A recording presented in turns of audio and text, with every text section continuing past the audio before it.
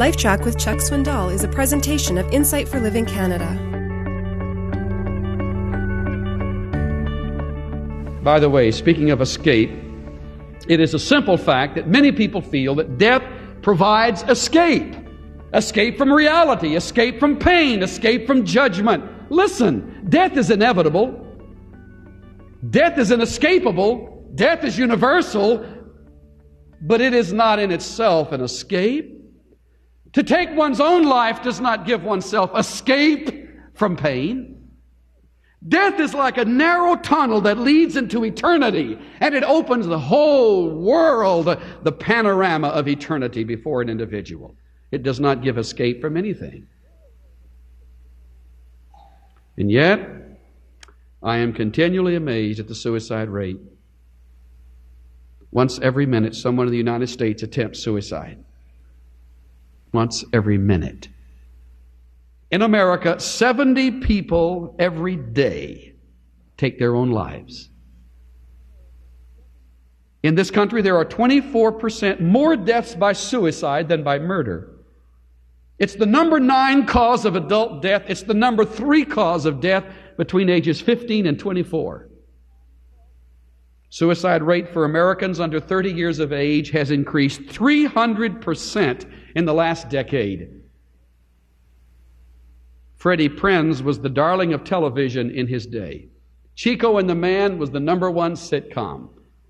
We laughed and chuckled along with the fellow that sort of won our hearts. He had just, at the age of 22, performed at the inaugural for the new president, where the most sophisticated and influential people in a nation watched and applauded. Billy Graham, evangelist, in his book, How to Be Born Again, traces the story of his traumatic ending.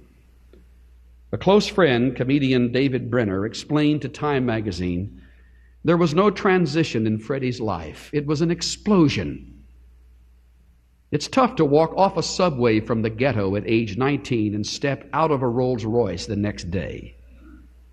Producer James Comack, also a close confidant, said, Freddie saw nothing around that would satisfy him. He would ask me, is this what it is? Is this what it's all about? Mr. Comack said his real despondency, whether he could articulate it or not, concerned the questions, where do I fit in? Where's my happiness? I would tell him, God, Freddie, this is happiness. Right now. You're a star, man. He would say, no, that's not happiness for me anymore. As Time magazine lamented, one of the most singular escape stories in ghetto history, escape was not enough. It's no escape. It's an open door that says eternity has come. God has designed it that way. It is inevitable. It is universal. It is inescapable. And Genesis through Revelation assure us you and I will be there as well. Psychologists tell us it is the one place you cannot get people to envision themselves, and that is in the box in the front of a mortuary. But death is real. George Bernard Shaw did not mean to be clever when he wrote, the statistics on death are quite impressive. 1 out of 1 people die. Since we cannot escape it, we've got to learn to cope with it. We've got to learn how to handle it. What do you do to get ready for it? How do you prepare yourself for what follows it?